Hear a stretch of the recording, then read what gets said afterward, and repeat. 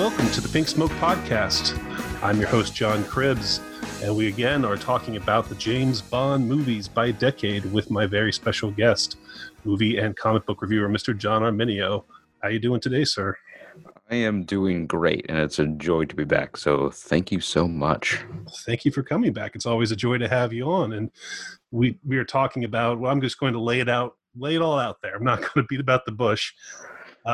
This decade of Bond, 1980s Bond, is my favorite era of Bond, personally. That's a controversial thing to say, perhaps, but I feel like it's important to get it out there just right in front, just to say it. That's what is your response to that?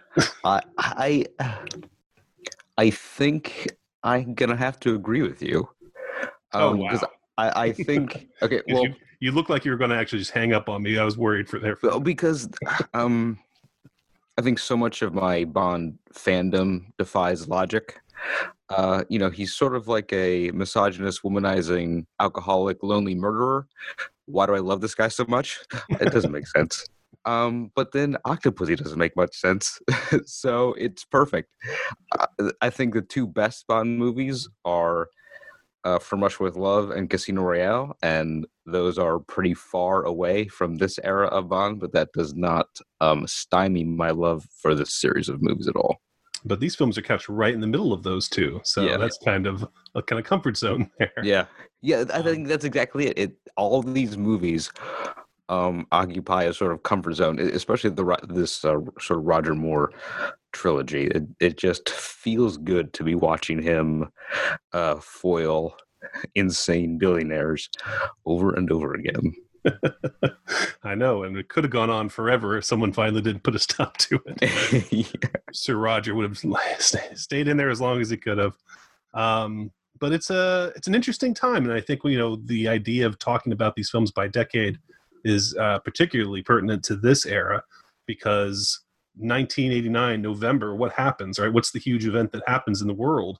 The Berlin Wall coming down, right? The symbolic death of the Cold War, and possibly an end of Bond films being what we expected them to be up until that point, because it's all been about, all this espionage and spy work behind the Iron Curtain. And speaking of which, I should just mention that, speaking of walls coming down, this is going to be the first episode of this we've done that's going to be available to all listeners. It's going to be outside of our Patreon wall. And I'll just mention to anyone who wants to hear our past episodes on 60s Bond and 70s Bond, they are available still for Patreon subscribers if you'd like to get access to those, or early access to these episodes that we're recording right now. You get those through our Patreon still, along with other exclusive incentives. I should mention that those episodes are available, and they're great. I really enjoy talking with John about these films. And so if you like what you hear and you want to hear our assessment of the past Bond films, that would be a way to do it.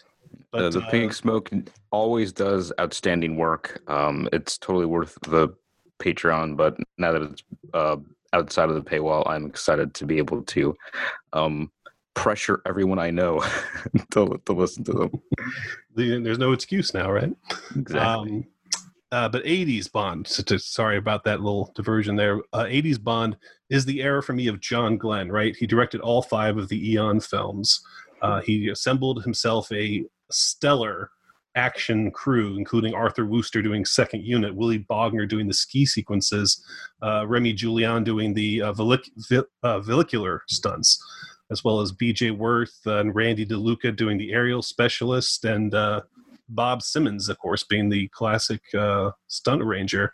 So these films, I think what you said about them being just flat out fun is pretty much nails it, because these are films specifically made to be as engaging as they can be. Air, sky, water, whatever. I think John Glenn is an unsung hero of the Bond series for bringing this into this new era when the Bond series was changing, and they had to rethink a lot of things about how they were going to approach it. Some of his decisions maybe are controversial. I think we'll be talking about those. But for me, on the whole, I think that's what makes this decade so fun and so special, because he was able to, some people may say that they lack style compared to some of the earlier movies, and I don't even deny that. I think that a lot of the key personnel are missing from that era of Bond. but the no Bond films have long discussions about the photographic genius of Alan Hume, for example. But these guys are terrific. They really stepped up and brought Bond, I think, into a new era. So for me, I think that's why this transition of Bond is important. Yeah, and I think John Glenn was sort of the perfect director for this series of Bond, because he for a director of big franchise films, I think he had very little ego because he came from editing and second unit directing, and so he was able to fit into the Bond movie making machine really well. And even at certain points when Roger Moore and Cubby Broccoli were negotiating for Roger Moore's next contract, because he only had a 3-picture deal initially, so every subsequent movie he had to renegotiate his contract and even ask for more money. So Cubby Broccoli would then tell John Glenn to start pre-production to sort of get Roger Moore to come to the negotiating table, or so he was sort of willing to be a pawn to on production, saving money on Roger Moore's contract. And it's hard to imagine other directors being willing to do that and to fit the larger schema of Bond into their own world rather than try to dominate it. And I mean, John Landis was actually approached to direct, I think it was License to Kill, but he said no, because what do you want me to do? I'm just going to be part of the machine. But John Glenn was willing to be part of the machine. It was part of the machine. I mean, we talked last time about what a great sort of family business Albert Broccoli turned this into, not only his actual family, his daughter and his son-in-law, but anyone who kind of became part of the Bond films tended to stay on the series for a long period of time. And in John Glenn's case, moving up, of course, from directing second unit on Her Majesty's Secret Service and then being the editor for several films, to finally get to be in the director's seat, and again, kind of bring that expertise and that knowledge that he accrued over the years to these films. You get a real great lived-in sort of sense that someone who's in the seat who knows what they're doing. What else should we say about this era? It's the era of short story adaptations, right? They'd run out of Ian Fleming novels, other than Casino Royale, so they didn't have the rights to those. So the titles and the elements from the 007 short stories were used, but none of them are flat out Ian Fleming adaptations. Of course, in the past they'd done Diamonds Are Forever and other films that really had little to do, Moonraker, that had little to do with Ian Fleming's book, but this is the first time that they're really kind of being forced to come up with original scenarios and kind of making it, this is now a franchise that is kind of running on, not running on empty, but kind of, having to find its own fuel. Yeah, and especially a short story like View to a Kill, it's a great title, but it has absolutely nothing to do with the content of the film. And you do get certain great elements, like in For Your Eyes Only, like the sort of basic plot of a woman seeking revenge for her murdered parents, who wields a bow and arrow or a crossbow. And you get certain recycled elements that haven't been used yet, like the shark attack on Felix Leiter for A License to Kill. But eventually you're just going to run out of material. And I think because the Bond films had veered so far from the Fleming source material, I mean, just Roger Moore, I think, is, as much as I love Roger Moore, he's not Fleming's Bond. So I think as soon as you made Live and Let Die, you were bound to diverge from Fleming's version of the character from then on. Yeah, it definitely became its own thing because of that. It was a terrible era to be a Bond assistant, is something I noticed. Herrera, VJ, Tippett, and Chuck Lee, Saunders, Felix, and Sharkey. R.I.P., right? I mean, it's like being a Dirty Harry partner or something, being teamed up with Roger Moore in the 80s or Timothy Dalton in the 80s. Not a good time. It was never a good time, but this especially, I just want to say all my regrets to those guys who showed up in these films. But there was some great casting in all those sidekick roles. So again, I'll credit to Eon Productions for not being afraid to put somebody with their main character who can kind of go toe to toe with him, and it was great fun, especially in Video Kill, to watch Patick Macnee kind of do fun like jokes with Roger Moore, and they kind of came up together.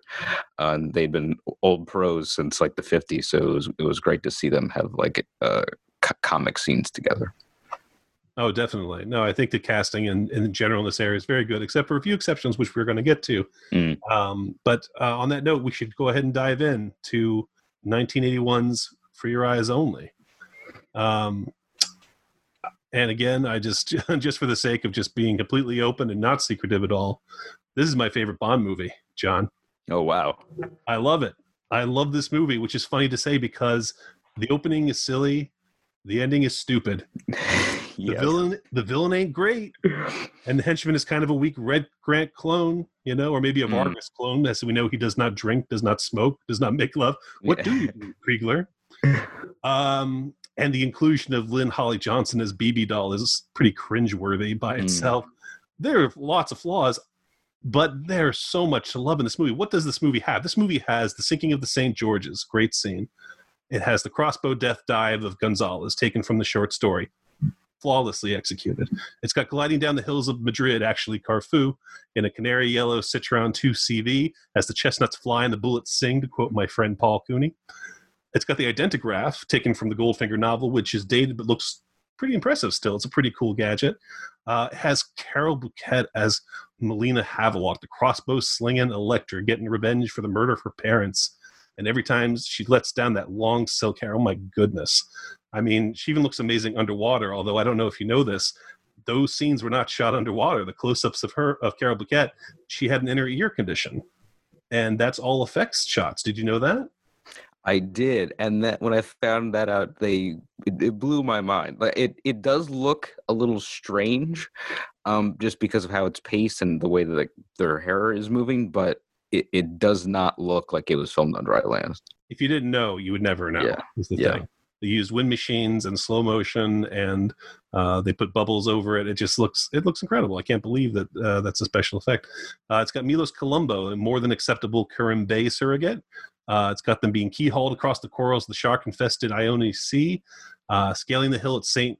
Cyril's and Metoria. I never know how to say this. But of course, care of the great Rick Sylvester, who did the skiing off the hill stunt for Spy Who Loved Me.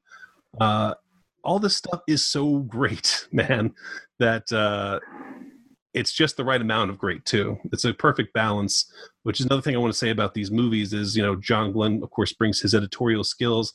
These are all supremely well-edited films. They have a consistent tone. The action scenes are just beat for beat perfect. And I think that has a lot to do with why John Glenn's era of the Bond films is considered a golden era by me. I do wish the opening did not exist in this movie. Yeah. Because I like the fact that they're acknowledging the death of Tracy Bond, and when Roger Moore gets to act that, it's really great to see him get serious for, a hot second. Although her tombstone says wife of James Bond. Yeah. They were married for 5 minutes. Is that really what she's remembered for? The wife of... Come on, movie. And so there's that whole stupid Blofeld thing, and I'll buy you a delicatessen in stainless steel, which was just inserted so Cubby Broccoli could get a weird, obscure inside joke stab at Saltzman. Like, that's it. But I agree. I think this is the most underrated Bond movie. Like, the Greek locations are absolutely breathtaking. Like, not only in the villages and kind of the beautiful beach scenes in the island of Corfu, but the climax at the monasteries on those amazing pillars of rock and the great stunts of rock climbing, it's nothing looks like it in movies, especially of this era. And the fact that they were able to capture that sort of majestic scenery that you can never get anywhere, because you had the the wonderful juxtaposition of like Greek Orthodox Christian architecture with that magnificent landscape, I think it is something that you would never see anywhere else. And Peter Lamont, who's another kind of unsung hero because he had the unenviable task of following Ken Adam. But he really does a great job of building sets and make you believe that that is the interior of those monasteries. And a famous story is that the bishop of these monasteries allowed the Bond crew to film there, but the monks who actually inhabited it put up barricades and put up flags and sort of like clotheslines to make it so that their shots didn't match. Like, they were very wily in ways to prevent the Bond crew from doing anything useful. So it fell to Peter Lamont to fill in the gaps of this one-of-a-kind landscape, and I think he does so beautifully. Yeah, that's gorgeous. Yeah, and that's an obnoxious thing to have to get around, obviously. Yeah, and I love Topol, just hands down. Fiddle on the Roof might be my favorite musical of all time. Flash Gordon is one of my favorite movies, and everything. And he's just another one of these characters in the Bond franchise that is just like an unabashedly great human being. So I wanna get this right. In 1967, Topol founded Variety Israel, an organization serving children with special needs. He's also a co-founder and chairman of the board of Jordan River Village, a year-round camp for Arab and Jewish children with life-threatening illnesses, which opened in 2012. So he's, devoting his life to helping sick children and crossing the Arab-Israel divide. And so it's just like another way for me to enjoy this movie, like, Topol, eating pistachios nonstop. And he actually uses that, it, right? Yeah, the thing that all actors do now. Like Brad Pitt's always munching on stuff in movies, and it's like, that's Topol's thing. And he even uses it as a practical device. Like, he throws the pistachio shells, and that gives away the henchman location. It's great. That's great. Oh, it's awesome. Yeah, Topol's got a real infectious persona in this movie. Like, as soon as you realize, I mean, I don't know if anyone is tricked by the idea that he's the villain of the piece. That, certainly. They kind of try to make that, sort of a surprise. But as soon as Bond gets to know him, and just that first scene together, where he immediately doesn't trust him, and then by the end of it, they're sharing drinks and they're ready to go and knock down some drug dealers. Is like, it's like a great like high five type moment there. So he says to Bond, "You have thrasos, guts." That's awesome. Yeah, Topol is fantastic. A lot of little moments I love in this movie. I love Locke, the assassin, silently stopping his subordinate from interfering when they're grabbing Bond. He wants to size him up, as a nemesis. I love that the villagers helping Bond and Melina flip over the car during the chase, when they all kind of get together and do that. It's a nice community moment. I love Bond, of course, giving his pursuers the nod, the little Roger Moore in a nutshell, right? As they're careening down this hill, the guys are shooting at him and they side up next to each other, and he looks out the window, gives them a little nod. And that's definitely Roger Moore there, because there's a Saint episode where he does the exact same thing. When guys are chasing him and he gives them the kind of gentlemanly nod. When he's being chased by the guys and he goes into the ski lift and the elevators close. Whoops, no, that isn't. And the killers are in the lift with him. That's a nice little moment of suspense. We are only 5 men and 1 woman. Great line. And Melina healing the guy that she just shot is a really nice moment. Yeah. And Moore's reading of "That's detente, comrade. You don't have it. I don't have it." Love it. There's a lot of gold stars in this movie. Just fantastic moments like that. And they're all little moments. It's not like big, giant action set pieces, because those are taken care of. Like, we already know those are going to be good, but these are little human moments that are inserted into it that I love too. And Bond's relationship with Melina, telling her she's going to have to dig the 2 graves, which is something directly from Fleming's story, is a really cool kind of thing to be a subplot to all the intrigue that's going on with the ATAC device and things like that. Yeah, and it's such a great line, and it's so in keeping with Roger Moore's portrayal of Bond, and it's thematically linked to the ATAC device at the end, which is what makes me hate the opening sequence so much, because it's just Bond getting revenge. But good point. Regardless, good point. But I do also love Bond kicking the car off the cliff. Like, he has a little pin in his hands and he throws it in the car, but that just twinge of like sinking his teeth into killing this dirtbag henchman. Like you can really understand his anger, and it's a great moment. Like because Roger Moore is so suave and charming, when he shows that little anger, it's so effective, and I really like that scene.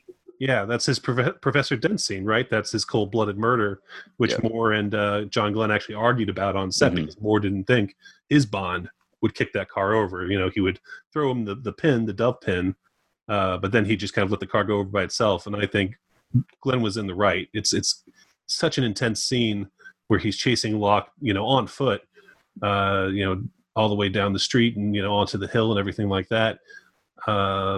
It's nothing I think you think of in Bond films very often, but it's iconic in its own way because it really kind of leaves Bond without his devices, which is what this film was all about. First they blow up his car, the cool car that's going to be in this one, and he gets this little 2CV to drive down the hill after giving it a look. I think what they're trying to go for is that it's not the car, it's the man. The man is going to accomplish his mission, even if one guy is tearing away in a car, he's going to run down all the steps and all the hills and catch up with this guy and kill him if that's what he intends to do. And that, I think, is just a great way to stake out this era of Bond to say, he doesn't need, devices are fun, but Bond isn't about the devices. It's about the man, the attitude. Yeah, he's going to scale a sheer rock face by himself and even somehow survive 100-foot fall just by a rope tied to his waist. Bond by himself going up, scaling that wall and taking on the guys himself. I mean, that's it. That's what this era is all about for me. And that climax is just amazing. Yeah, and I even like the way he kills Kriegler. He's just getting the crap kicked out of him, and this overconfident blonde, C+ Superman kind of character. He picks up this like huge potted plant, and Roger Moore just like shoves a stick at it, and it knocks him off balance, and he falls out over a window and dies. I think that's a great moment and shows you why Bond is still alive after all these years, after all these Red Grant successors have tried to kill him. Yeah, because we know that he's not going to be able to stand up to Kriegler on a physical level, right? Kriegler will kill him. Bond sees the opportunity and he takes it. That's sort of like, that's the smarter choice. That's sort of the Bond way. I agree. That's a great moment too. I love this movie. It has two actors, two veterans from Ken Russell movies, as Michael Gothard playing Locke. He's from The Devils. And then you also see Paul Brook from Lair of the White Worm in there. It's nice to know that the Bond and Ken Russell films kind of share the same universe in that way. What are your thoughts on the song, on the theme song, the only one featuring the artist in the actual title credit sequence? Oh, yeah, I think that's a great song. Bill Conti, who didn't do a great job on the score to this movie. It sounds like he did okay. I think he did okay, considering. Again, like Peter Lamont, it's not an enviable task to take over Barry. But I think the title song is a great song, and initially he was hesitant to use Sheena Easton because at the time she was known for that 9 to 5 morning train song, which is pretty forgettable 80s pap. But she really hits a home run for this ballad, and so I'm glad that her and Bill Conti were able to collaborate on that song. Yeah, the passions that collide in me, the wild abandoned side of me. That's a great lyric. Yeah, that's really good. And I guess Maurice Bender fell in love with Sheena Easton by all accounts, and that's the reason that she ends up in the title sequence, is because he thought her eyes were completely transfixing, that she had to be in this title sequence where not even Paul McCartney got to be in the title sequence of Live and Let Die. Yeah, the way she looks in that title sequence, it's not difficult to imagine falling in love with her. It really isn't. I like the song a lot too. One of the weirder scenes in the movie we should bring up: hockey players who try to check Bond to death. And scene. Yeah, especially because the score totally cuts out in that scene, so it's just the sound effects of an empty ice rink. So it is a little weird. I mean, if you just want to beat a guy to death, I guess could just come out with a gun and shoot him. I don't know why, because we have to imagine that these henchmen got hockey gear and all got dressed up in the locker room to come out at the same time, because it's not like they're in disguise as a hockey team during a hockey game. They're just armoring up to. They're all suited up. Yeah, I don't know. That takes time, and they just assumed that Bond was going to be out there long enough for them to kind of come out and do their little business and eat around him for a minute before actually attacking. A very strange method there. And Roger Moore actually broke his clavicle on this scene because he wasn't used to doing falls on ice. So not totally worth it, I guess. Indeed, it's bizarre. It almost feels like one of the writers had a nightmare about being attacked by hockey guys and thought, wouldn't it be scary if you were on the ice and these hockey guys just suddenly started attacking you instead of the puck? And apparently somebody was working the scoreboard, because when Bond tosses a guy through the hockey net, the home team gets a point. No, the henchmen decide to keep a guy on the score. I could help you guys. I mean, I got a sniper. Nope. You got to keep score over there.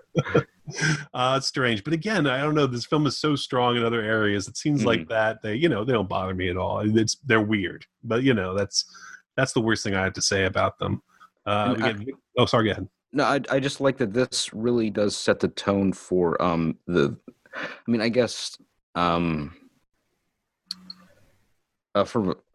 Spy Who Loved Me kind of initiated the whole idea of détente in the Bond films, and the Russians and the British working together. But I think this sets a tone for the rest of the 80s. And, and it's nice that the Bond films are actually sort of optimistic about Russian cooperation with the West, and that, they're not evil over there. There's just this sort of not quite benevolent influence, and there are honorable people, like General Gogol over there in high positions of power, who are willing to work with us for the betterment of world peace. And for action movies kind of have that message, it's kind of nice. Yeah, and they get to dive in more in the next movie. But you're right, I like that. As far back as Spy Who Loved Me, I think it kind of sets up this idea that the Russians are just kind of doing what the British are doing just for their country, and everyone's sort of looking out for their own interest. And it doesn't necessarily make them bad guys. It just makes them people who are, like any other country, paranoid about, their defenses, insecure about other countries' advantages over them. And that's interesting. But I think another kind of step that this film takes is being about sort of the little people who are in between all these things. Mm-hmm. As much as Kristanos is not a great Bond villain, he's a little bit milquetoast.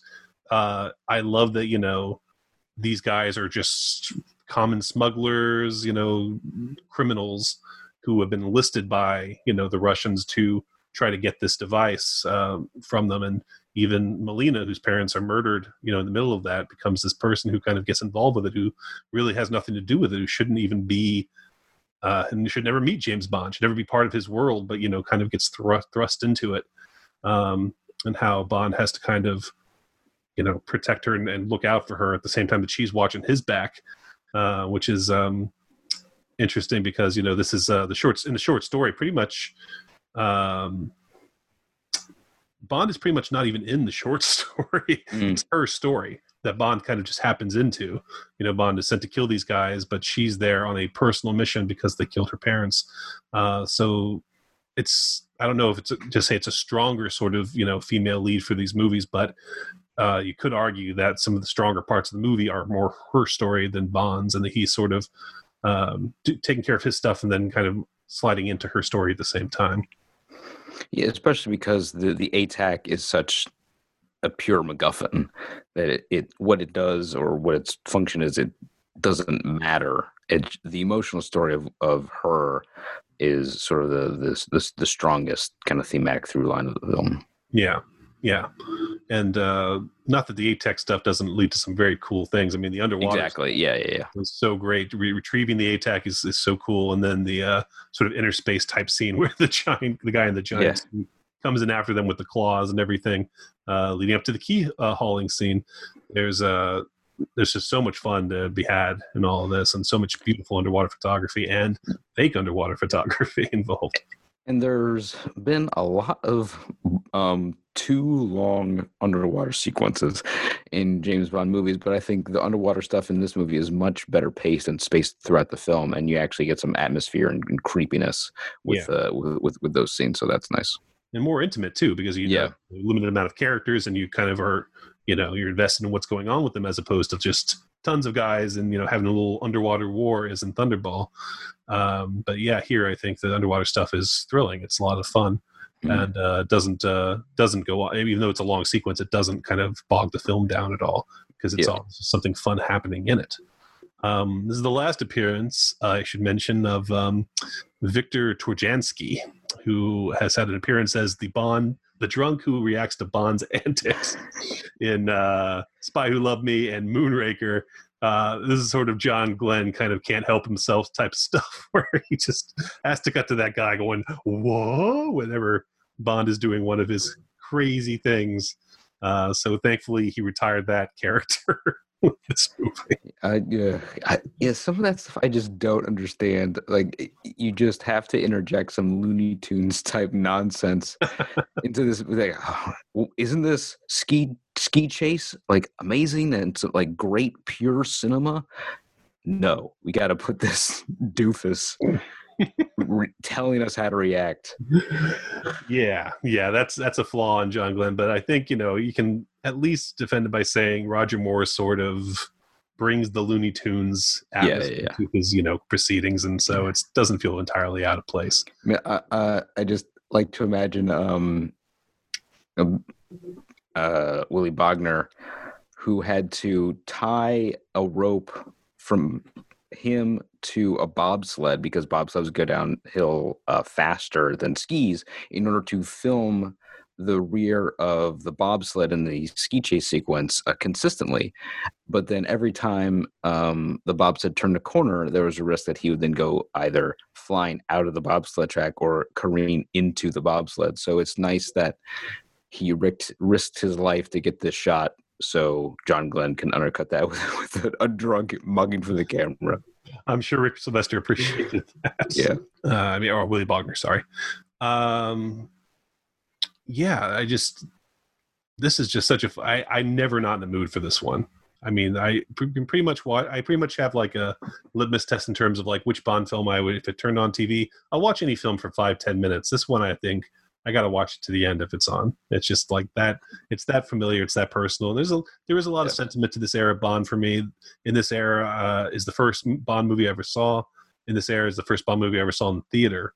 And so For Your Eyes Only is just one that, because I've seen so many times, it's just one of those that just kind of attached to the heart, if you know what I mean. Yeah, this is actually the first Bond movie I ever saw. It was at a family gathering, and it was more of like an adult oriented thing, and I was just kind of like roaming the house. This is in my family in New Jersey, and my parents always like rolled their eyes when I want to watch TV at family gatherings, but because this wasn't really geared towards like an 8 or 9 year old, they let me watch TV, and as soon as I turned on the TV, it was James Bond.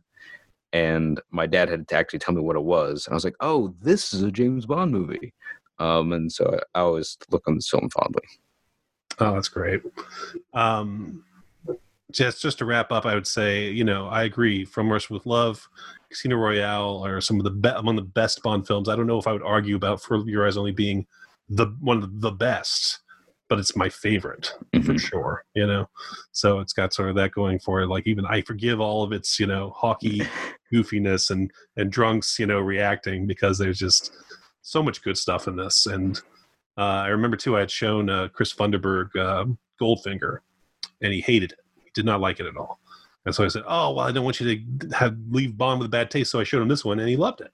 Awesome. Yeah, I think this might even be, and there's another movie in this era I think would be a good Bond movie for people who don't necessarily love Bond. I think that just the action level of it alone and the suspense is good enough, and the story's engaging enough that even if you're missing some of the usual Bond antics, this is just a great action movie in its own right. And really, how many other action movies end with a horny Margaret Thatcher? Oh, Mr. Bond. To be fair, Margaret Thatcher getting turned on by a parrot. Yeah. What's well? Oh, I had a question about. I know you love my trivia questions, John. And I wanted to ask you, based on the keyholing scene where Bond spends lots of time in the water, can you name the only movie of the Sean Connery era, the Roger Moore era, and the Timothy Dalton era where Bond does not get wet? I mean, totally submerged in water. Now, of these three movies, he's on a boat in all three of them, but he is not in the water itself. I don't know. Hit me with the answers. First one for Connery is From Russia with Love. Okay. He's on the boat at the end, of course. Oh, yeah. Second one, Moore, is Man with Golden Gun. Where he's on the, what they call it, the Klong, the boat in Thailand, but he never actually gets wet. And the Dalton pushes the child into the water, but not himself. Child's on the water, but not. And then Living Daylights, Dalton lands on the boat in the parachute at the very beginning of the movie. Oh, yeah. Throughout the rest of the movie, stays away from water. I mentioned that because it almost seems like Roger Moore's Bond's kryptonite is water in a weird way. Or at least the bad guys are under that impression. They dunk him into the water with the shark in Live and Let Die. Of course, there's a water-based baddie in Spy Who Loved Me. There's the Anaconda in Moonraker, dragging him underwater in this movie, and then the wall of water at the end of View to a Kill. So it seems like villains just love throwing water at him. Throwing him into the water is their idea of what's going to... A soaked Roger Moore, apparently, is what they think was going to be the defeated Bond.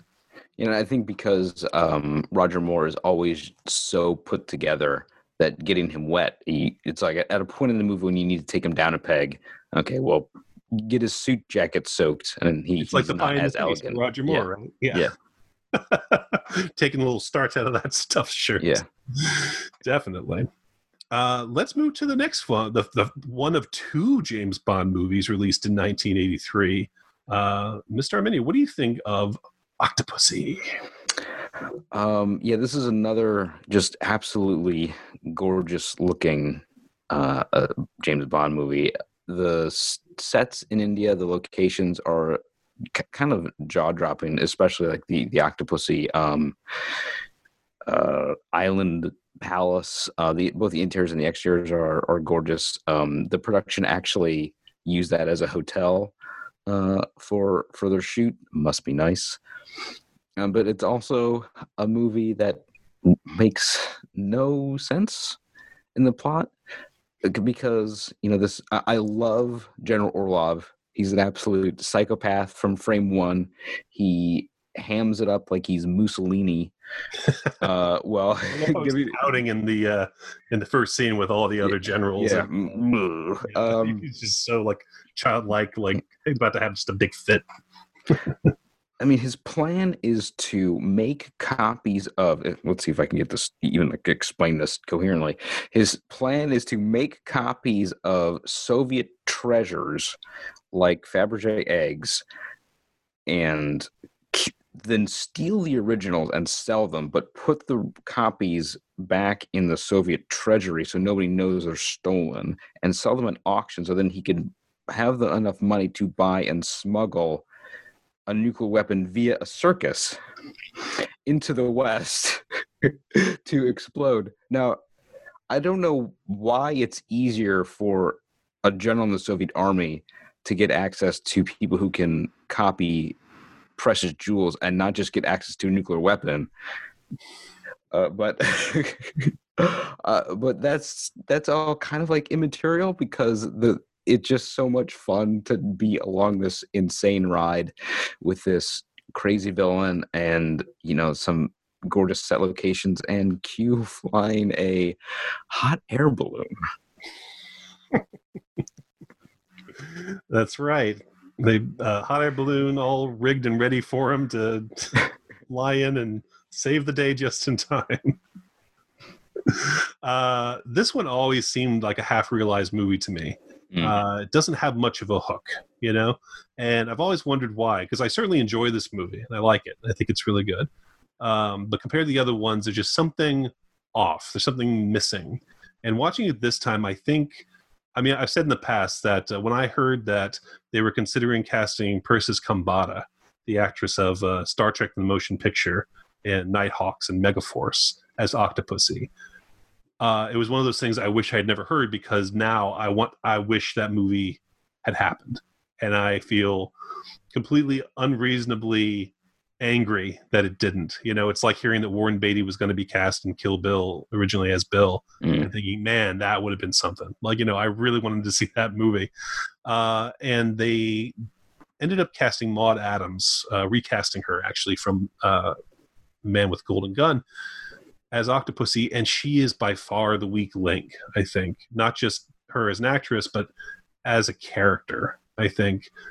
What is she doing? What does she do in this movie? I mean, she owns the circus, I guess, that they're using. And by the way, I should mention, I read that was based on a real thing. I can't remember if it was a Russian or a German circus was smuggling diamonds and smuggling jewels. And so they thought, hey, that sounds like a great idea for our Bond movie.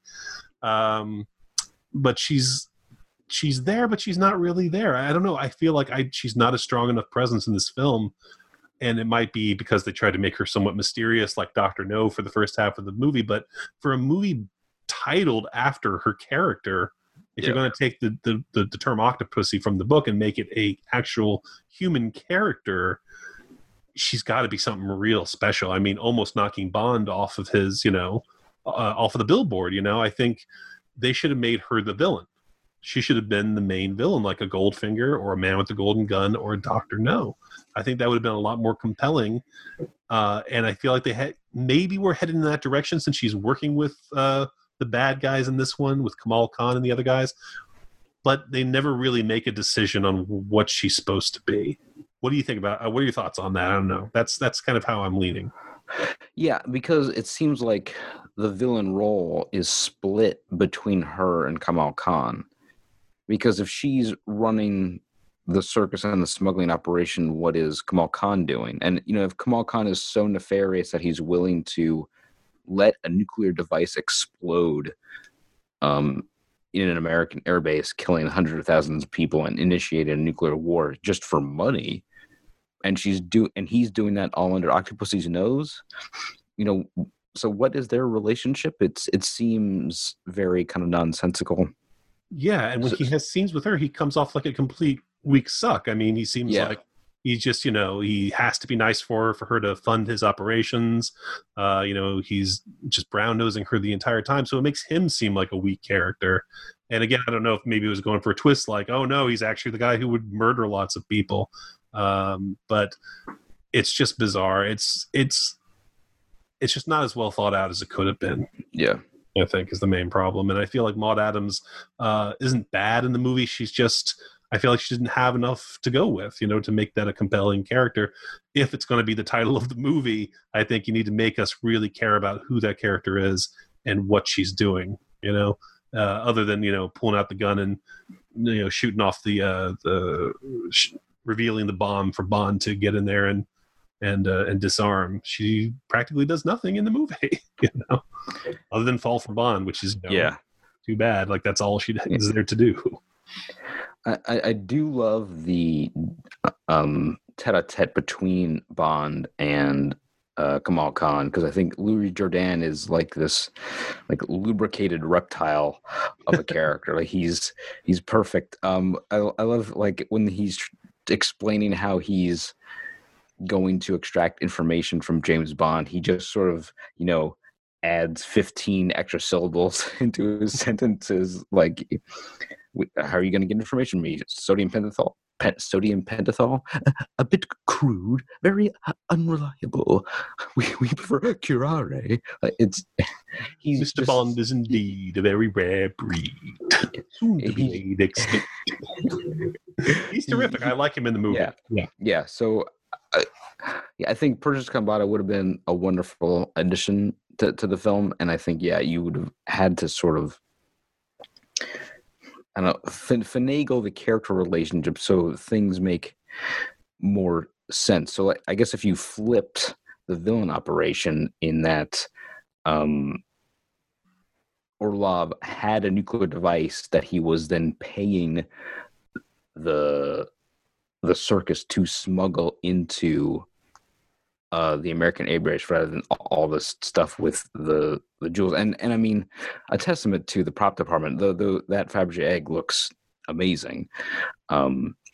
but it just sort of contributes to the clogged nature of the narrative. And then because I like Maud Adams as an actress, so I think maybe if you were to recast her in a perfect universe, maybe she could have ended up as Stacey Sutton in View to a Kill, and in that way, maybe the ages of those two leads would have been less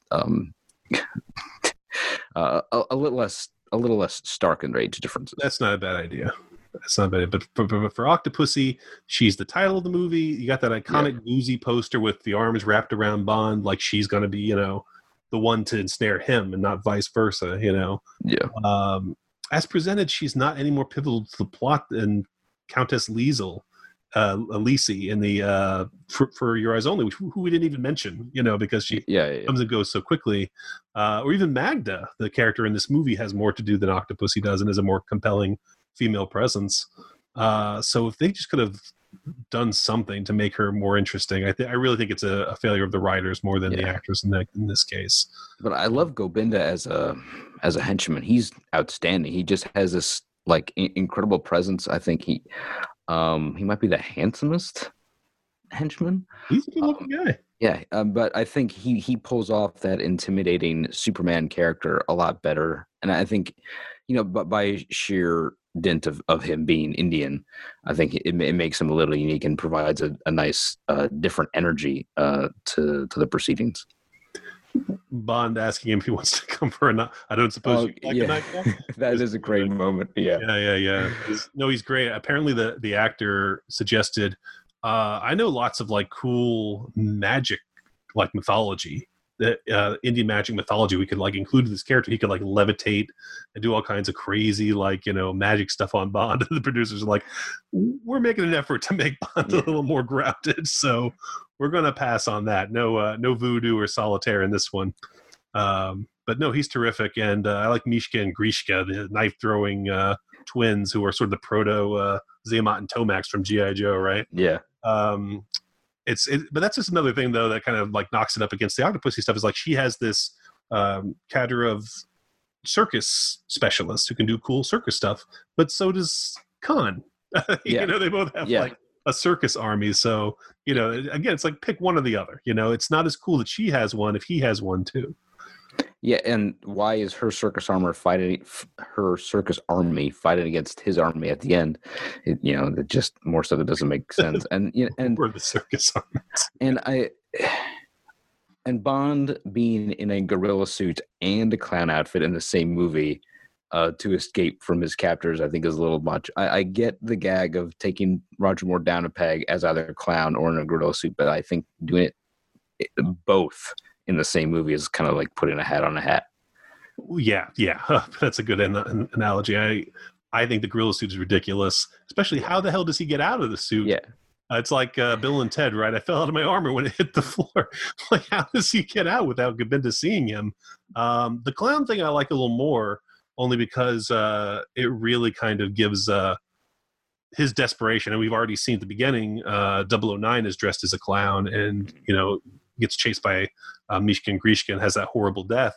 And that desperation that he's gone through. And we're kind of reminded at the end scene that 007 could have very well the same fate, and he looks more desperate, I think, than Roger Moore's Bond has ever looked as he's rushing around trying to get this bomb off, and kind of the absurdity of him being in this clown outfit works for me. I think maybe Roger Moore is the only Bond who could have pulled that off. Agreed. But then again, if he's rushing around, how much time did he spend putting on that clown makeup while there's a ticking clock of a nuclear explosion? A good point. Although, as opposed to the hockey playing assassins, that's the only way he can get into the tent, right? Is to put on makeup and get in there. That's the only way he's going to get past security. Hockey guys did not need to suit up at all. But I like Bond being on top of it in this one. I like him taking the initiative to bid on the property of a lady. The egg at the beginning is some great stuff. To tail Kamal and to buy the ticket to Delhi on his own before M even tells him to do it. I like the Bond is really aggressive in this one, and he's on the scent right away. He knows something's up, and he knows the right places to go, and he knows where to tell them to bring his equipment or to meet him and have VJ waiting for him. I like that he's really, as a character, is on top of it in this one. And his backgammon. Yeah, yeah. Another great casino scene. Roger Moore can do that in his sleep, and it's always great to watch him. It's terrific. I'll tell you my least favorite scene in this movie. It's possibly my least favorite scene in any Bond movie. Fuck Penelope Smallbone, man. Oh yeah, Fuck her. This personality-free usurper.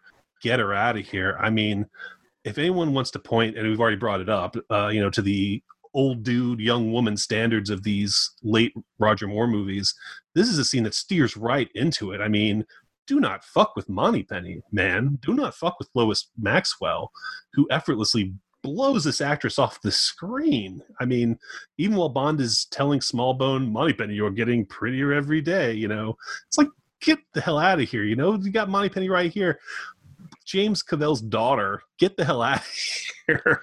If the plan is to eventually have her replace Maxwell, Moneypenny, don't introduce her in a scene where she just stands there not saying anything.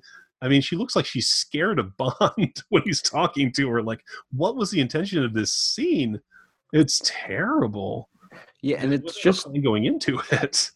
Yeah, and it's just bad business casting another actress to be a rival for Moneypenny on screen because James Bond divides his flowers between the two, and that's just not cool for either of those actresses to have to play that scene as Lois Maxwell knows she's the producers are gearing to replace her, and so that really just takes you out of the movie seeing that play out on screen. Yeah, it's ugly, man. And Lois Maxwell hated it, of course. She was reasonably indignant. And when they rolled for the first time, she apparently said, James, this is my new assistant, Mrs. Smallbush. Yeah. Just if you have a genuine plan, we found this dynamite actress who's going to be the new secretary after Moneypenny. We don't want to recast Moneypenny. We're going to have a new secretary. And you want to introduce her within the world? Fine. Have her be a character at least, have her be someone who's interesting, not this dud. And this scene that only exists to say, yeah, we know Lois Maxwell is this ugly old lady, so now we have a new young one. Get the fuck out of here. I don't know. I hate that scene more than anything, I think. Yeah, I mean, if anything, when Bernard Lee left, they should have made Lois Maxwell M. But yeah. But that would never happen, unfortunately, I guess, in this era of Bond. Yeah, that scene could have gone. No, it's just I can't believe that. It seems very unbroccoli to do that in this film, to be so insulting to the history of this character and this franchise and to this wonderful actress who we fans love so much, for being in these films. I can breeze past the adolescent zooming in on the secretary's cleavage, moment. Okay, whatever. But that is this, you're just stabbing yourself in the back. I don't even understand the psychology that went into this scene. So that's not my favorite moment. I will talk about one of my favorite moments now. Sure. The chase in the streets, which although it kind of incorporates some stereotypes of Indian culture, it's a veritable parade out of somebody's throat and start fighting with you. It's fun. Yeah, it's another great. It's a Roger Moore, really playing to his comic strengths while being in dire peril. I do wish there was maybe one or two less blatant Indian stereotypes straight out of Johnny Quest or something. Totally. But it's a wonderfully staged sequence with some great stunt work, and I love Bond in the tuk-tuk with VJ. Yeah, who's really charismatic in the role too. I like him a lot. He's terrific. It's genuinely sad when he dies in this movie. Yeah. You don't feel as much for Luigi, but definitely VJ and Tippett are two of the characters who you really like and really get to know. And apparently, though, he's the actor is actually a tennis pro, a really well-known tennis pro, and he talks about watching the movie with a bunch of other tennis players, and when his character dies, another one of the lesser tennis players jumped up and went, "Yes, I'm in the next tournament. You're dead." So that's great. He was great. This was also the Bond movie we should mention that almost starred James Brolin. Jesus. In this way, Kevin McClory is actually something of a hero in the Bond films because obviously they decided they didn't want to go head-to-head with Never Say Never Again, with a brand new Bond actor, they wanted to stick with, the sure thing, the popular actor. But the screen test that he did with VJ and with Maud Adams, he doesn't even try to do a British accent. Have you seen these screen tests that he's done? Yeah, I have, but I can't imagine James Brolin doing a British accent. It would have been ridiculous. Yeah. It would have been like Stallone doing a British accent. You'd just been like, no, that's get out of here. So I don't know what would have been worse, James Brolin with his own accent or trying to do a British one. You're right. That's a good point. I mean, a terrible decision. I mean, apparently Broccoli liked him so much, he almost was like ready to buy a house in London to come over and do the film. That's how close it came, with the contracts with Moore, the kind of negotiations up in the air. I just can't imagine what that film would have been like. Yeah. Certainly couldn't see him in clown makeup, I can tell you that much. And the Most Dangerous Game scene is a lot of fun, where they're hunting Bond in the jungle. Oh yeah, God! And again, he gets a tiger to sit. That is one of the notoriously cheesy moments in the Bond series. Yes, that works for me. It's a fun cheesy moment along the lines of the gondola turning into a car in Moonraker or something like that, where it's again it's like the Roger Moore era that I imagine Bond purists probably turn their nose up at, but it's fine. It works for me. I do like the henchman with the yo-yo of death. Yeah. It's a really cool bladed weapon. The razor is almost like the the flying guillotine. Yeah. It's that guy is cool. So it almost makes up for VJ dying. That he died in such a cool way. I'd like to be killed by a guy with a yo-yo razor blade. I enjoy that. I like that it humanizes the bad guys a little bit. When they're about to leave the circus, to get away from the bomb, and the car doesn't start for a minute for Kamal and Gobinda. That's funny. And then when he tells Gobinda when Bond's hanging on the plane, he says, "Get out there and get him," and he goes, "Out there."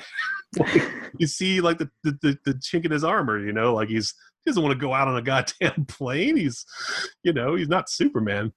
That is an amazing sequence too. That's such a great stunt. I mean, 30 years before Tom Cruise was hanging on off of planes, it was the stunt team that was doing it for real. And it's not actually Roger Moore, but it's a great sequence. And we get to see Gobinda get hit in the face with an antenna and fall to his death. It's terrific, and the train sequence is also a great bit of stunt work. Where you can see Bond on top, and you can see Gobinda running underneath to catch up with him. Like that's a really well thought out sequence of shots there. Excellent stunt work there. A few dodgy close ups, of course, with blue screen, but what are you going to do? I like that stuff a lot as well. It maybe has that live and let die problem of all the bad guys being dark skinned a little bit, Yeah. Except for Orloff, of course. But I think that kind of is in the same package as the stereotype street performers, that you see in India. It's just, it's a cartoony kind of thing. What are you going to do? Yeah. I mean, there is this, like the sort of raison d'etre of Bond is to send the viewer to an exotic location. And a lot of those exotic locations are populated by non-white people. And especially when they're former territories of the British Empire, there are all sorts of like post-colonial problems that you get into with what is a British agent doing there and the Western gaze that we view these cultures with. So are we perpetuating exotic Orientalisms by kind of parading these things for the viewer, but at the same time, the whole reason that people see James Bond movies is seeing places that they're never going to go themselves. So I think you could definitely have done it in a more sensitive way, other than just like, oh, look at this crazy Indian food. It's a goat's head. Let's eat this eye. A very Temple of Doom kind of stuff. Eat a Temple of Doom. Yeah, exactly. Yeah. So if you didn't. So if you had handled that stuff in a more kind of culturally sensitive way, it wouldn't have stung so bad having a cadre of non-white villains. But unfortunately, the filmmakers weren't as cognizant of those things at the time. Should mention this film also preceded mutts swinging through the jungle like Tarzan Kingdom of the Crystal Skull with Oof. Roger Moore doing the same thing. There were some unfortunate choices like that. Yeah. What do we think of VJ playing the James Bond theme as a signed Bond? It's a tinge too much, because Bond recognizes it. Like, if it was just like a cute in joke of that's the tune he's playing, like, okay, fine. But the fact that James Bond, like, oh, that means he's talking to me, that makes no sense. Because I really like the Close Encounters gag in Moonraker, because I can understand in Bond's universe, Close Encounters is a movie that exists. But is there an action franchise with the James Bond theme and James Bond universe? I don't want to be thinking about that kind of stuff when I'm watching this movie. It's winking a little too clearly at the audience. Yeah. I'd also say, but again, for all these lesser things, there's a lot of great stuff, and that was for 009 as a badass line reading, obviously, like kicking the car off in the last film. Moore's got some cool moments like that. Although he gets punked by some bunch of East German teens at one point when he's trying to get a ride to the circus. And he's foiled by a woman in a phone booth who won't get, like, the world is threatened by nuclear annihilation, and he's defeated by a woman. Yeah. No, wait your turn. And I'm not sure this is damning with faint praise, but it's again, this is a really well edited film. It's the first one edited by Peter Davies, who went on to cut View to a Kill and Living Daylights, and just the flow works really well, especially when the plot has giant holes in it, and you don't really know how Bond exactly gets from bidding on Fabergé eggs to a circus in East Berlin, but it just takes you there. I feel like this film just has a great flow, and again, John Glenn's background, I think, cutting film really has a lot to say to that. I do have to say that there's mixed reports about John Glenn's handling of actors. There are some actors who he really had a good relationship with, but there are some actors who just said that he just gave absolutely nothing to them as far as their performances go. And he's gone on record as saying that you don't go to Bond films for the acting. Yeah. I mean, in a sense, that's true. Win Oscars, yeah. Yeah, but I mean, when you have Robert Shaw or Christopher Walken as your villains, like, it adds such an extra element to the film that makes it so much more worthwhile. And Roger Moore, he didn't need direction. He had his gear, and he was A+, 1,000% at it. But people who are newcomers, they probably needed some more guidance into the performance and how they fit into that world, because it is a well-oiled machine, and for a newcomer it might be intimidating to be the new cog in that. So maybe it would have been nice if instead of maybe sometimes in action franchises there could be a director of performance to come in and help with actors. Maybe that's not a bad idea, but it is a really well-oiled machine, I have to say. Yeah. And there are little moments, like, again, the desperation of 009 and later of Bond being chased and being the one who's being hunted, literally hunted by the villain.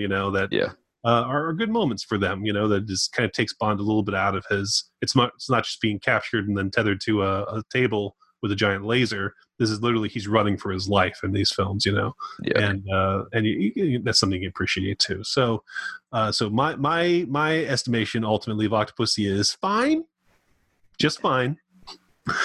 I must have seen that movie twice. It's good. It's good. It's just the kind of thing I wish I could live in an alternate reality where James Brolin started. No, where it had made different decisions in terms of the story and maybe a little bit of casting. But it's a good one. Mm-hmm. It's a good one. And that leads us to the one where Bond defeats a killer with urine.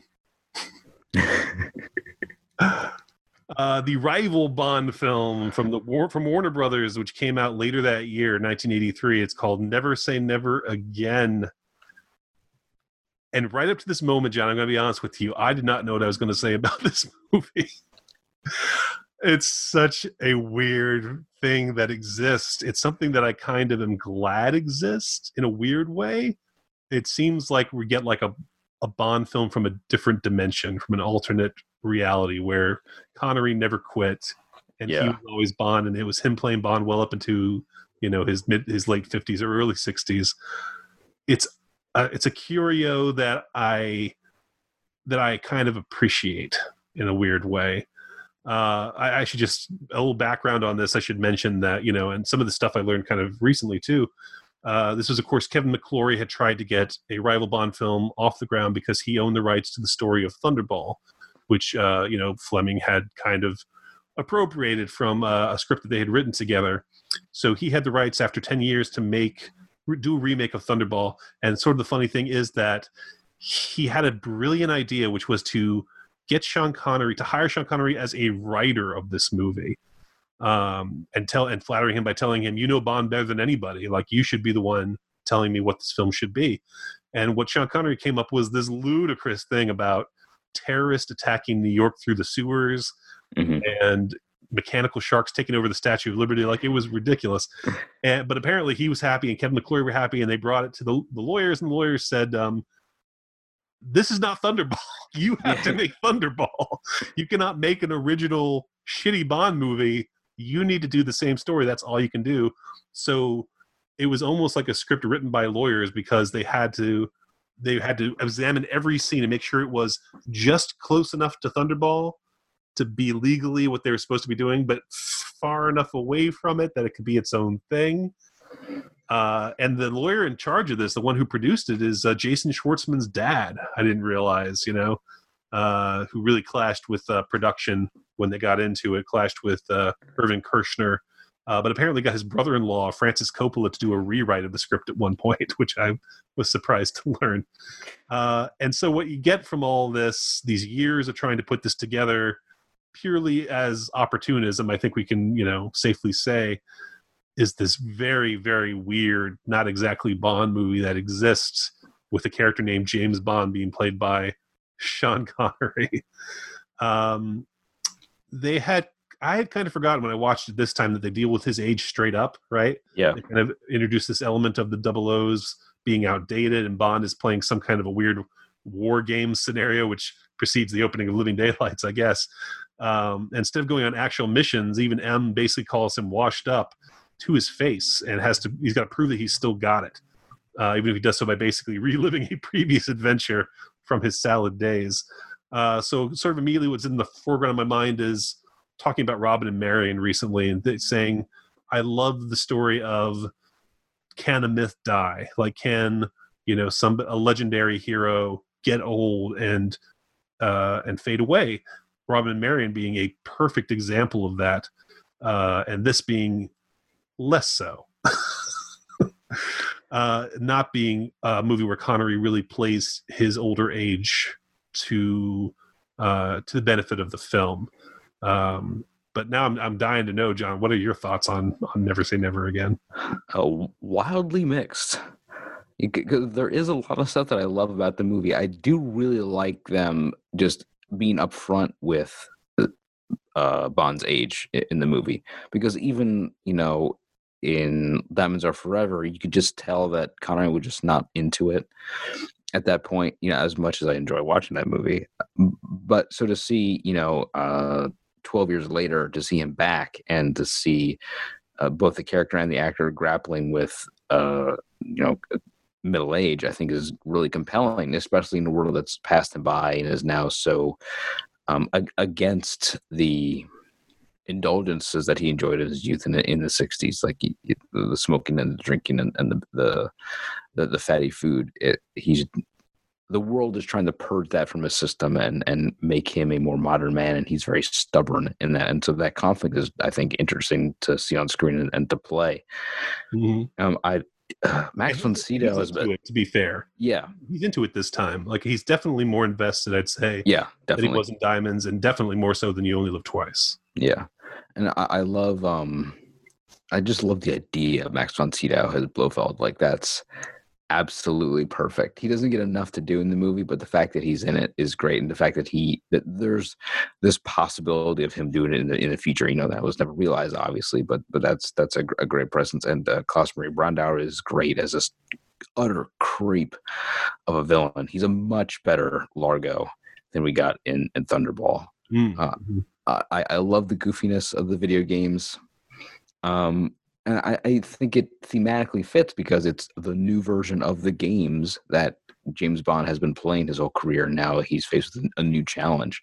Obviously, it's a little ridiculous, the sort of like pain via electricity thing that Bond plays in the casino. But then it's also love that sequence. I love exactly what you're saying. Seeing Bond kind of be like, "What the hell is this thing?" and then learning it, and then taking the challenge and conquering it the way Bond does. Like, oh, this is a game, like Baccarat. Like I can be the victor of this. Is a great kind of progression from the beginning and end of that scene. And I mean, Kim Basinger is a great actress, but she's given very little to do other than wear not enough clothing. And apparently she was just very unhappy on this film, and that's understandable and unfortunate. Oh, I never heard that. Yeah. And definitely my least favorite scene in the Bonds of this era occurs in this movie, where she's like about to be auctioned off to some like drooling Berbers. like this is some like Birth of a Nation level bullshit where like these like subhuman people of color are like groveling and grappling at this like beautiful white woman tied to a stick. It's not cool. Imagine anything grosser than having to kiss a non-white guy. Ew. Yeah, and just like, oh, so this is what the people in North Africa do. They auction off white women. Like, so despite what we talked about with Penelope Smallbone and all that kind of stuff, like this is not a scene you would see in a Cubby Broccoli production. And so I think that's a testament to the kind of class that he brought to the James Bond franchise. You know what that scene reminds me of too, with Bond chained up like in that weird cell? It reminds me of Three Amigos when Martin is trying to get out of those chains for so long. It's a bizarre, weird choice. Yeah, that set looks like it's from a Monty Python sketch. Like it does, doesn't it? Yeah. Yeah, and it's that's being generous. That's being generous. I'd say it looks like you can't do that on television. Because it's in a medieval dungeon with like a bunch of random bones on the floor. Like what movie is this that we're watching? So I mean, Irvin Kershner is such, I think, an interesting director because he directed the best Star Wars film, one of the best movies ever made, but then the rest of his career is very spotty. Like I like the Eyes of Laura. Yeah, I like the Eyes of Laura Mars a lot, but it's not a great movie. I think RoboCop 2 is a serviceable film, but it's certainly not the first one. And I mean, this is another unenviable task of competing with Eon Productions' James Bond, but it's pretty inconsistent and has some real glaring flaws.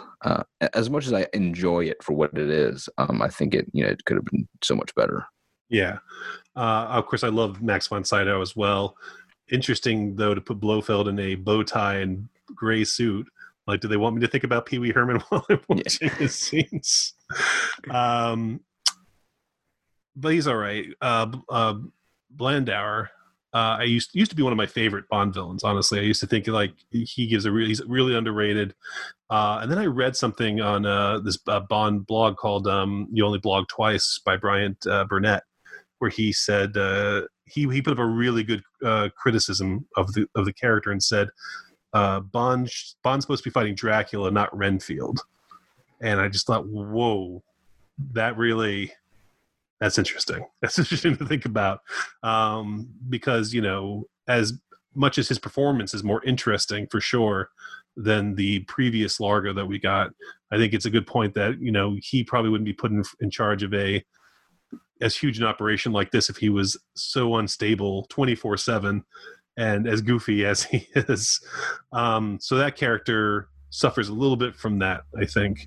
But for me, the MVP of the movie is definitely Fatima Blush, right? I mean, she is. Yeah. Is she better than Fiona Volpe? Like, no, but fortunately, we live in a world where we have both Fiona Volpe and Fatima Blush. You know, she's a snake slinging, water ski spying, shark summoning she devil, and supposedly she based her performance on Kali, the Indian god, which is like, whoa, that is cool, and she's just so dynamic to watch.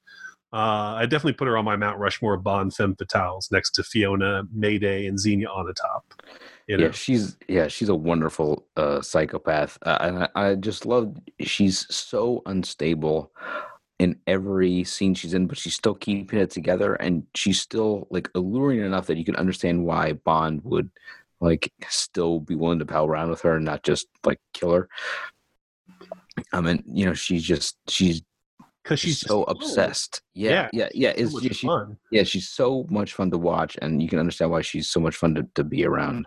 And her outfits are fantastic. You know, totally insane.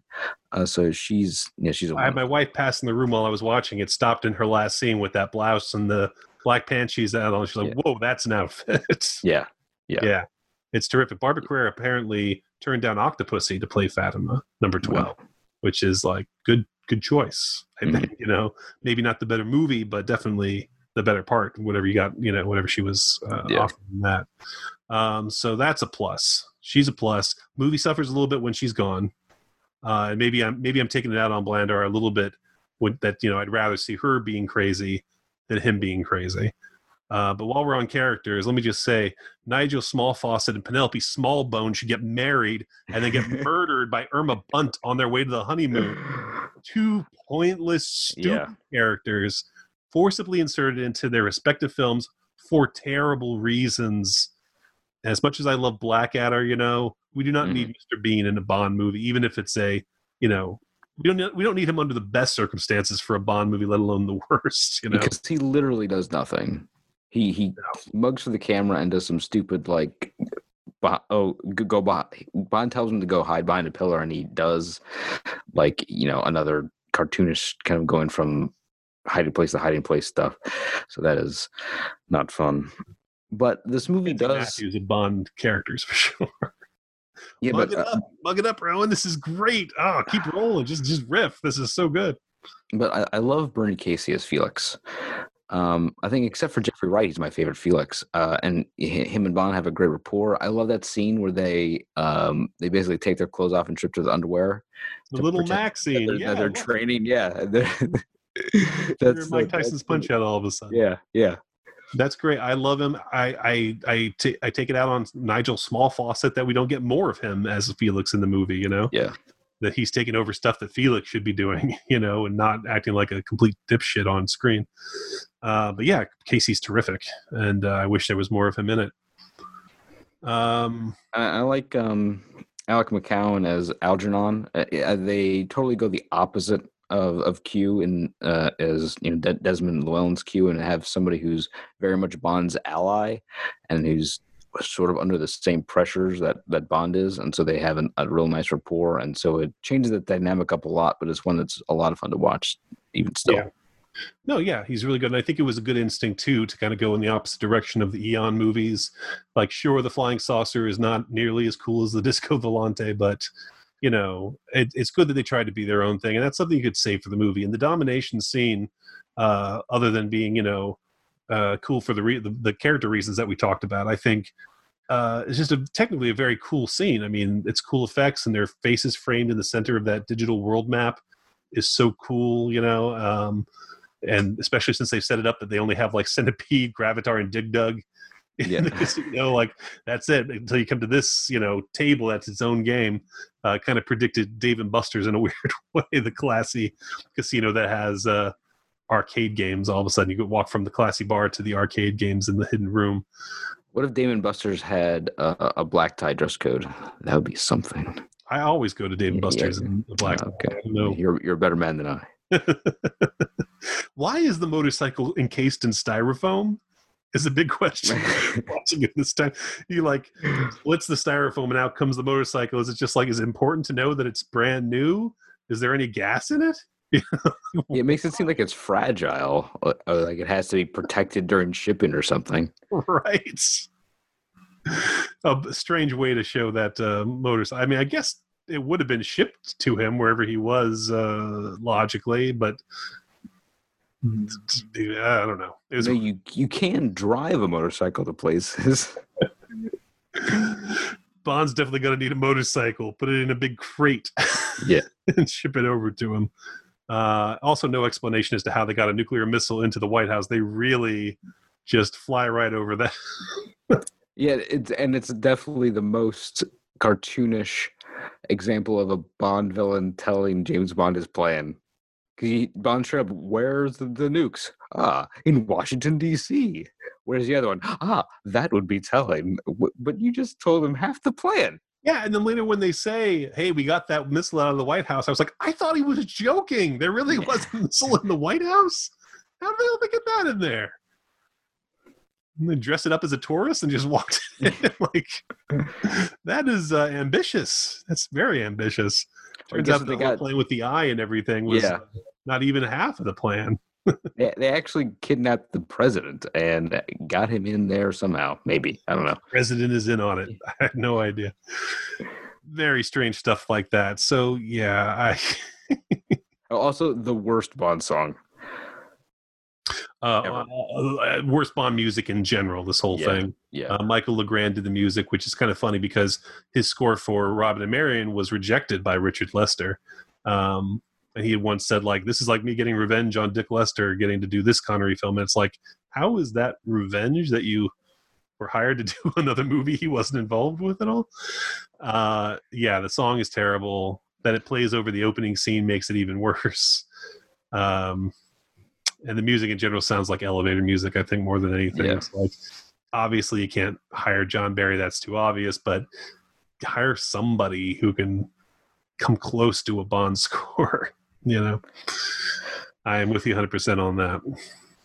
Yeah, and the 007 graphic where the whole screen is just like 007 repeating. It's such an attempt to come up with something as iconic as the gun barrel sequence, but just falls so flat. Yeah, they would have just been better off just abandoning that idea. Yeah.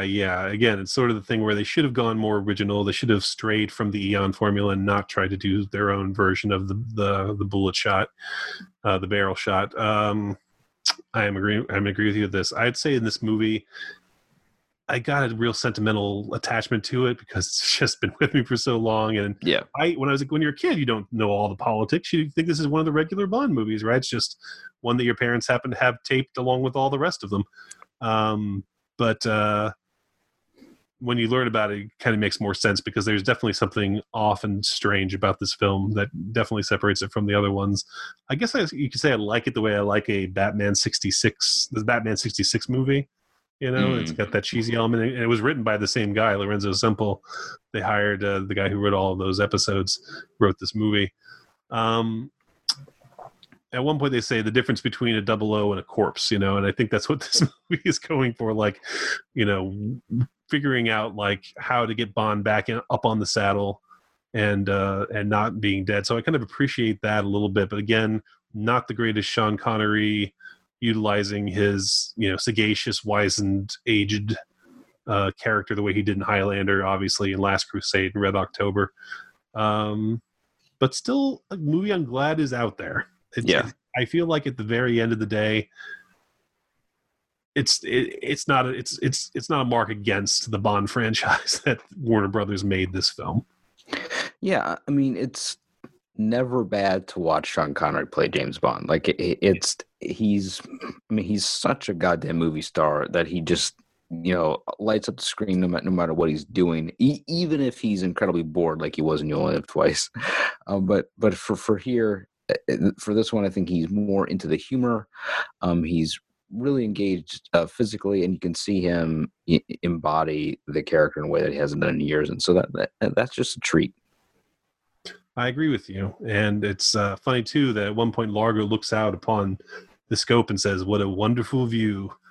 You almost expect Christopher Walken to sidle up beside him and say, "To a kill." To a kill. Time for Christopher Walken. Yes. John, I'm going to let you tell us what you think about A View to a Kill from 1985, starring a Nazi experimental baby as a villain. So at the beginning of this episode, we started with a movie that was dedicated to bringing James Bond down to earth. And we're ending with this one, which is the most ridiculous of the Roger Moore Bond entries, and I love it.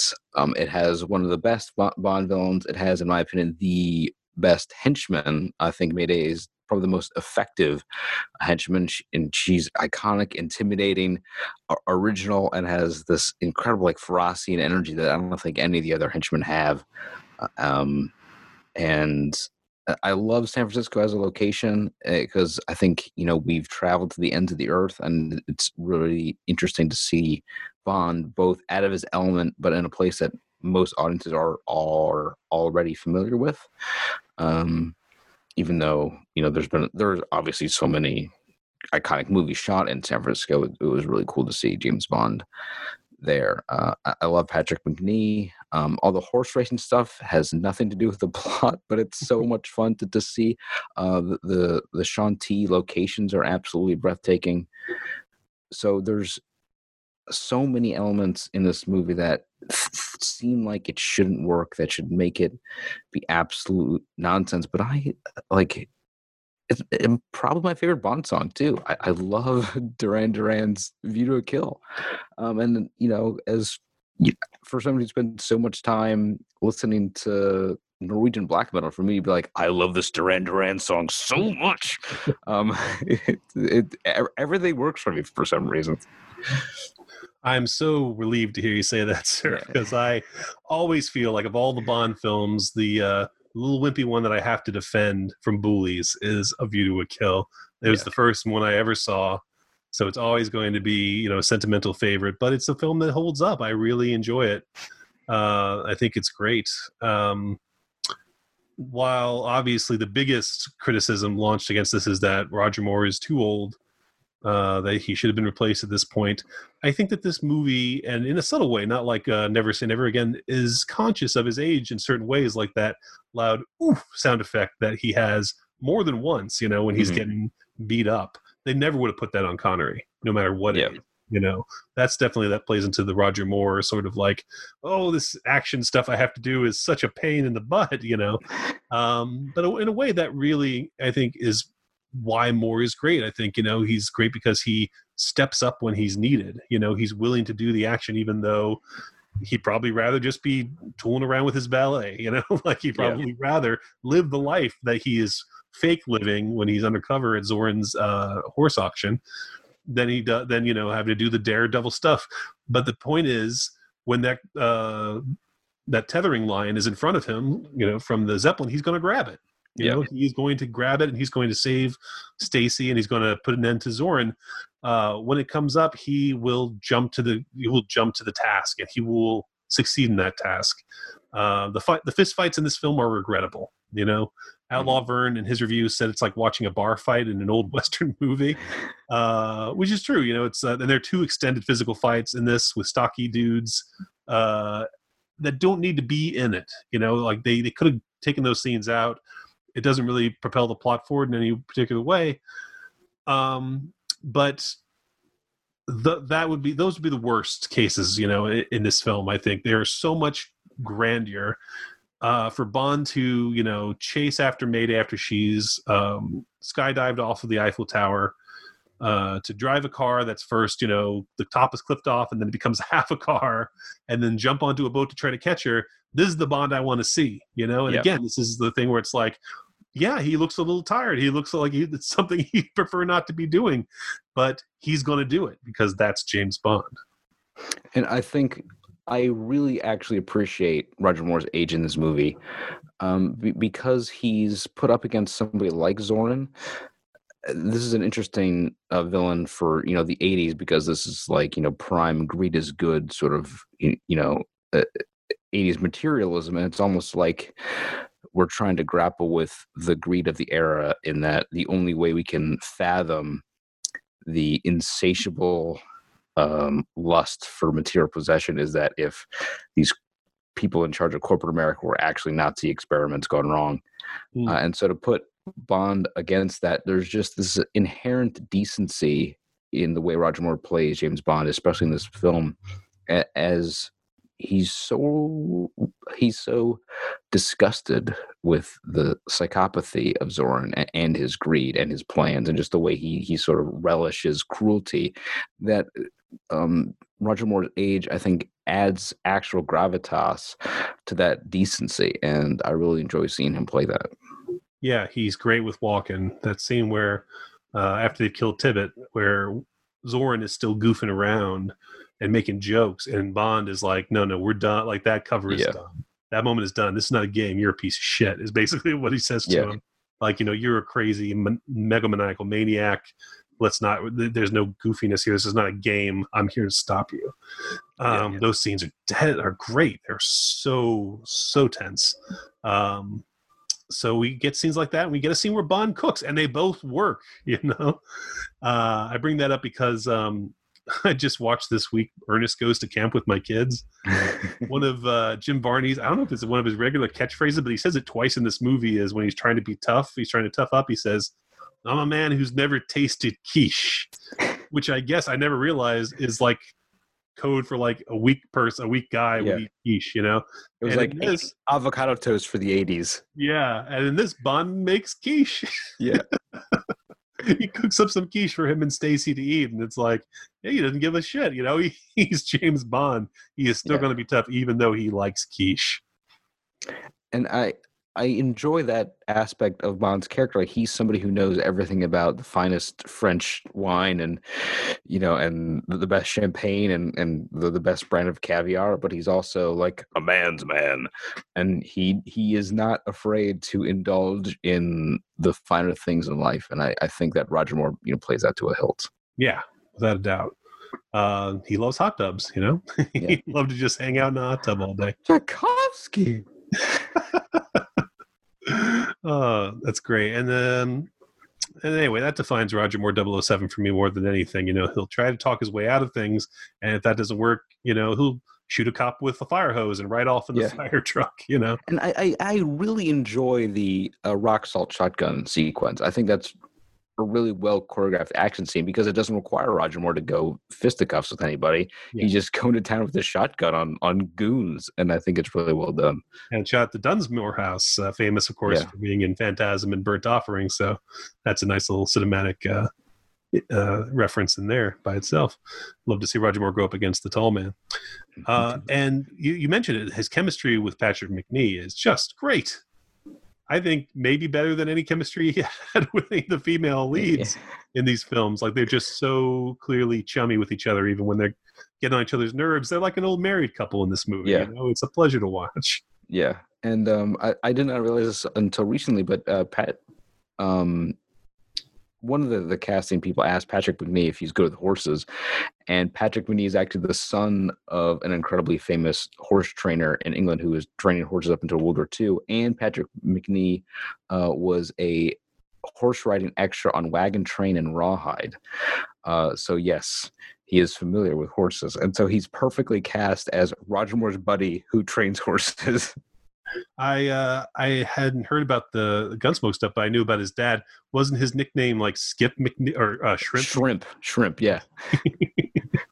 That is terrific. Yeah, their scenes together are terrific. And it's a real bummer when he exits the movie. Yeah.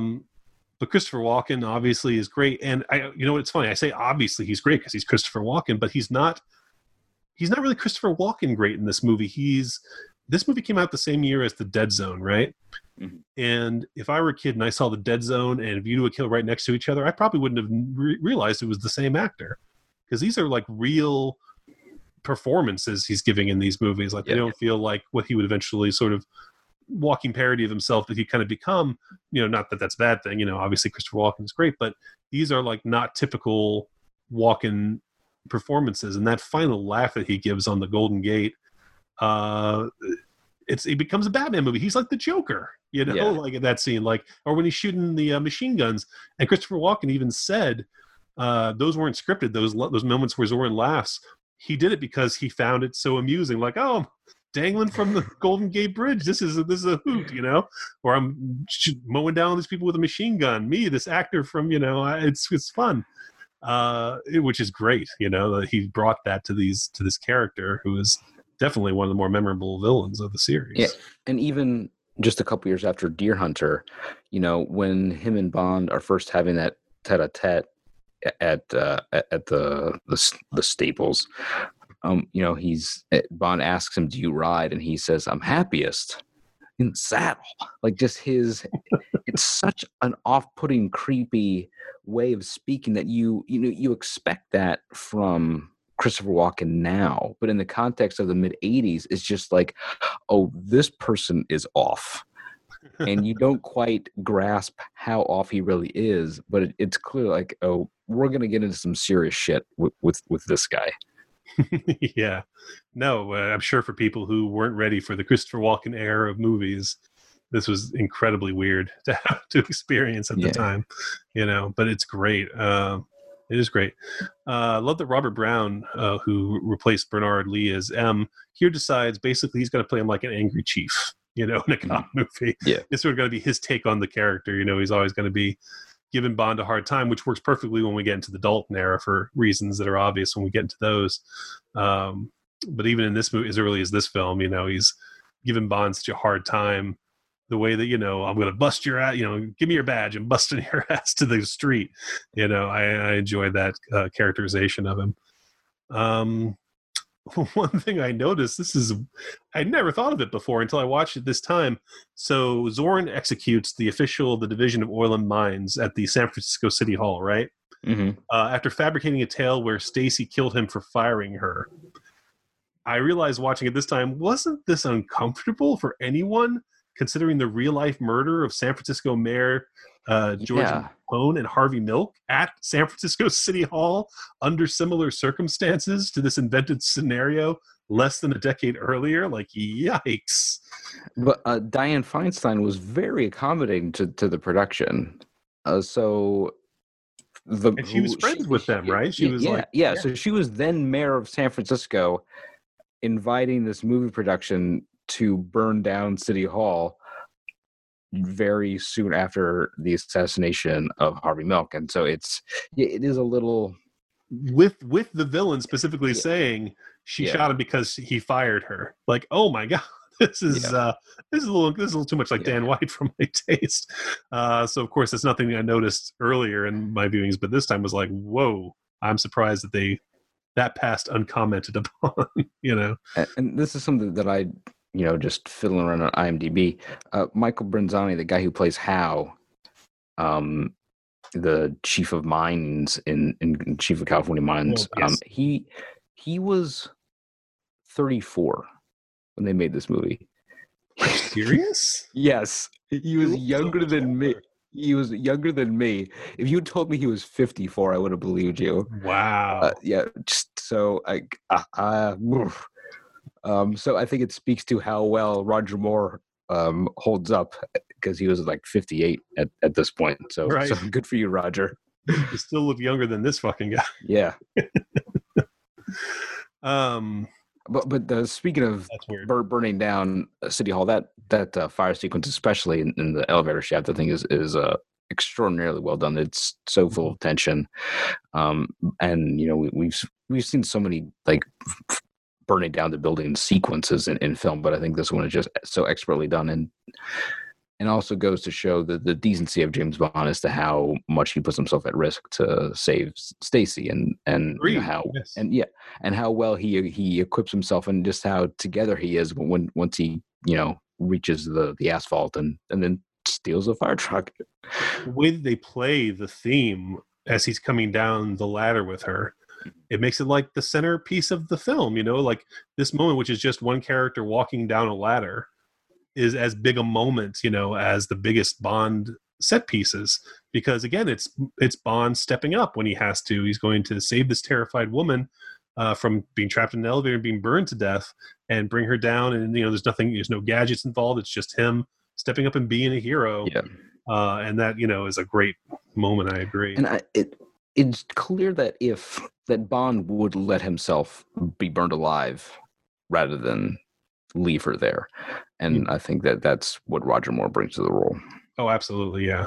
And I like the relationship they have throughout most of this movie, which is almost paternal, like the way he falls asleep with the shotgun across his lap rather than going to bed with her. Of course, they have to screw it up at the end by them getting together in the very last second, but then I guess that's just what Bond movies have to be. But up until that point, I like that she's almost like this kid to him more than anything. When they're sneaking into the mine, she says, "Do you realize what I'm sitting on?" He says, "I'm trying not to think about it." I like that. That's a good dynamic between them. I know that Tanya Roberts gets a lot of shit for not being one of the best Bond women, but I think she's fine, and I think that their relationship until that last scene is actually not something that you could point a finger at and say, "Oh, another 57-year-old with this, late 20s, early 30s woman." So that's something I don't have a problem with in this film. Yeah, and I think it's not a well written part, honestly. I do like the character, but I have read a couple pretty disparaging comments from Richard Maybaum about Tanya Roberts' performance, and it's like, well, you didn't do her any favors there, buddy, with this role. So I always I'm not one to throw shade at Bond girl performances because they're oftentimes very underwritten and don't do the actresses who play them any favors. Yeah. I'm sure his comments about Tanya Roberts are nowhere near as bad as Jim Wynorski's, who just has nothing but spite for her for some reason. Dolph Lundgren's in this movie. Yeah. That's something to point out. Yeah, it's a perfect KGB goon. Yeah. If there ever was one. And if you already didn't love Dolph Lundgren, he was freaking dating Grace Jones at this point. Which is like, man, what a guy. I wish they could have had one kid. Come on, give the world that would have been a beautiful kid, for sure. Please. Yeah. And I like Walter Gottel and Christopher Walken. They're kind of fire and ice dynamic is really, really great, and you could see that the KGB recognizes that they've created a monster in Zorn and that he's totally out of control. And I think the fact that you see that the KGB is afraid of this guy, it gets across that how dangerous he really is. Yeah, for sure. But let's talk more about Mayday, because I love that you called her your favorite henchman.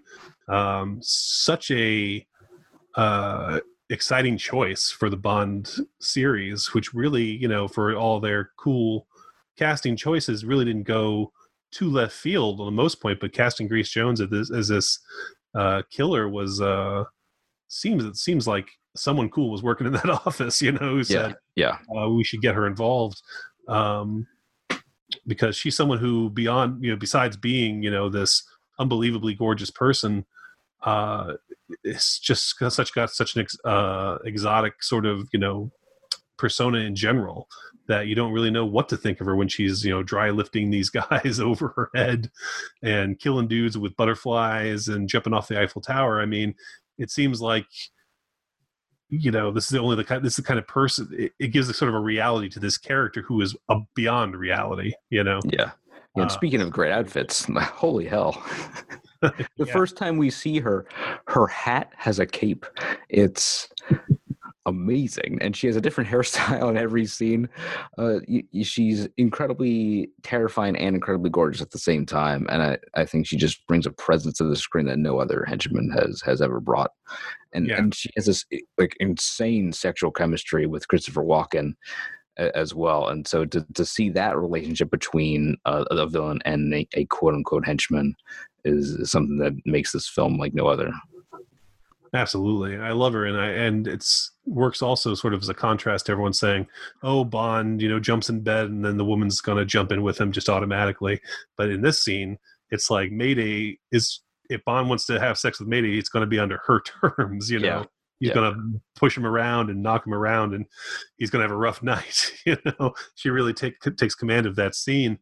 And of course, supposedly Grace Jones brought a dildo onto set for that scene to freak out Roger Moore even more, which I think worked because he looks absolutely terrified when he's in bed with her. Yeah, and this is one of the only times that James Bond beds a villainess who then doesn't immediately turn. Because usually when Bond has sex with a woman, that's a sign that he has now conquered her and she's on the side of good from now on. But Mayday doesn't turn until she's betrayed by Zorin. Right. And so then he literally cast her off. Yeah. Yeah, and then it's more spite than anything, that she just wants to ruin his plans and kill him. Yeah, and I've seen it said that it weakens her character at the end when she's suddenly like more like this helpless person who's been, brushed aside. I disagree. I think, it's cool to see that she's genuinely hurt, that she genuinely loved Zorin, and thought that, that they were going to stay together. And it is kind of shocking that he would betray her, other than the fact that he's, obviously the psychopath. But then that last look that she gives to the Zeppelin right before she blows is just, chef's kiss. Amazing. What a great moment. She saves the day. Yeah. She's the one who gets the explosive device out of the mine and then blows it up outside the mine. And doesn't leave him behind. Yeah. He's like, take it up. I'm too heavy. And she's like, get on. Like, are you kidding me? Like, I'm saving you too. She saves everybody. Yeah. It's terrific. And again, as you said, it's not because Bond, turned her in any way. It's because, she firstly feels slighted that, she thought she was going to conquer the world with this crazy guy who wants to flood Silicon Valley. And the whole time she was just a cast off to him, which is unacceptable for someone like Mayday.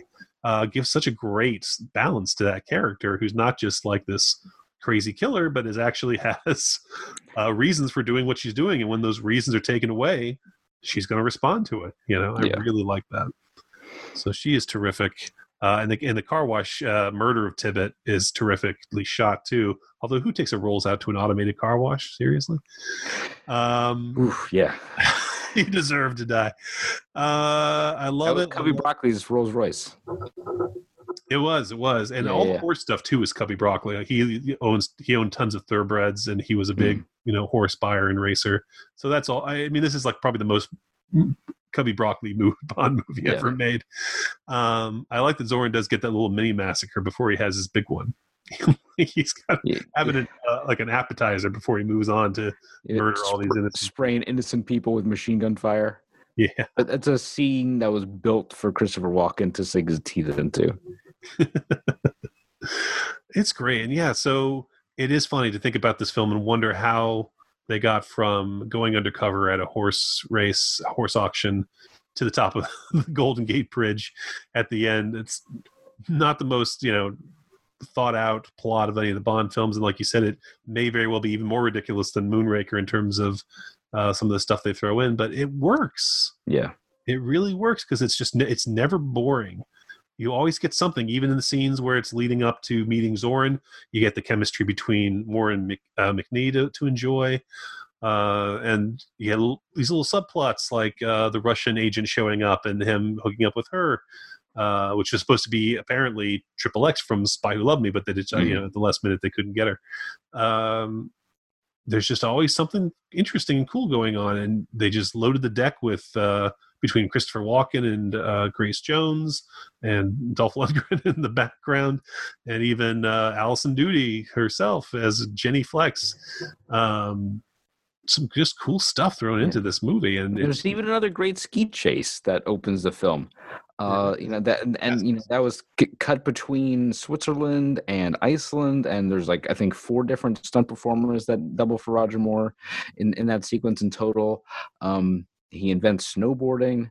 Could have really, really done without California Girls. In that open, again, John Glenn sometimes doesn't have the temperature of the film at hand all the time, but I think other than that, it's another Aces opening sequence for a Bond film. At least after the Beach Boys, or the faux Beach Boys, I can't even get the actual song in there. At least it's mercifully short, and then goes right back to the John Barry score, and back to the action sequences. It's something. And I agree. I like the Duran Duran song a lot. I took a lot of flack for being a Duran Duran defender recently on a podcast, but it's a fun song. I think it's one of the last things they did right before their first big breakup. Yeah, they were having a lot of troubles while even recording the song. Yeah. So it's fun, and it's a good send off for Roger Moore.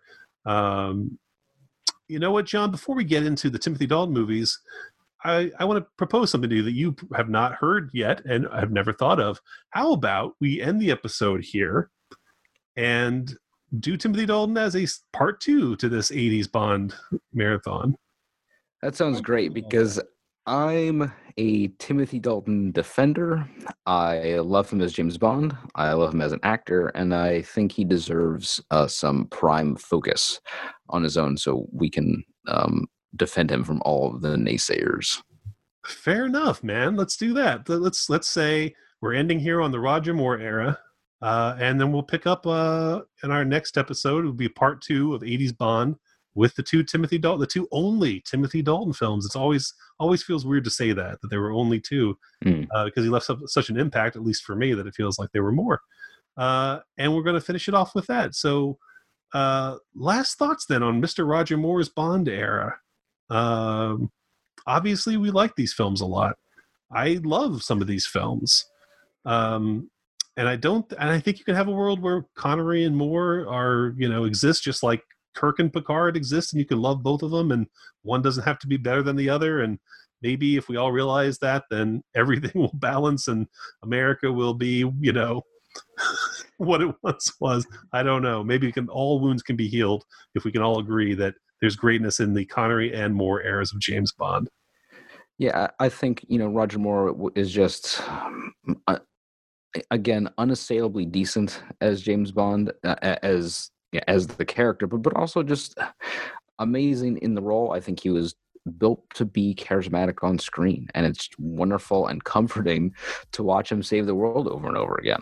And I understand Connery is the person that kind of built the franchise from the ground up with his kind of searing animalism and charisma.